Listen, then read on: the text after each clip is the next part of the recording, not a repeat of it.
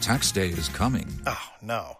But if you sign up for Robinhood Gold's IRA with a 3% match, you can get up to $195 for the 2023 tax year. Oh, yeah. Sign up at Robinhood.com/boost by tax day to get the biggest contribution match on the market. Subscription fees apply. Investing involves risk. 3% match requires gold for 1 year from first match. Must keep IRA for 5 years. Robinhood Financial, LLC, member SIPC. This is Cats at Night on the Red Apple Podcast Network. Let's get right to him. Dr. Peter Mikolos, our resident medical genius, and tell us your latest breaking discovery.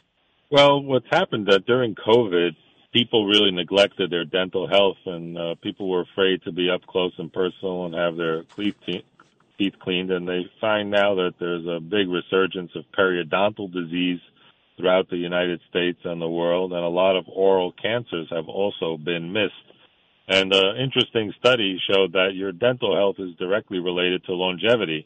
When they looked at hundreds of thousands of charts, they found that people who had 20 teeth or more at age 70 had a higher chance of living longer, and those who had less than 20 teeth by age 70 reduced their longevity dramatically, and that was a very significant finding. So it confirms that oral health is related to longevity, and there are things that we can do, for example, to find out what is growing in our mouths. And there are microbiome tests where you can analyze the bacteria in your mouth, and they found that if you have, for example, certain bacteria that are in higher levels than others, it's associated with certain cancers. Like, for example, if someone has pancreatic cancer and they test your oral microbiome, you might have a higher level of certain bacteria. And there are tests that you can do, like Nebula Genomics. You can swab your mouth, or the Bristol Health Test, where you swab your mouth.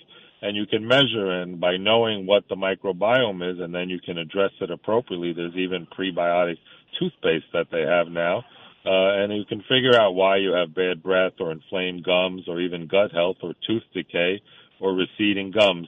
So this is a new science, and a lot of dentists now are actually incorporating in their practices to test your saliva and to test what bacteria are growing in your mouth, which can be associated with tooth decay. And we can start catching these things earlier in younger kids and maybe prevent a lot of dental health problems, which are oftentimes not covered by insurance and can become a very expensive proposition. Dr. Mikolos, so there is a correlation, but what's the science? The science is that if you have, for example, more acidic saliva, you have a higher chance of having tooth decay.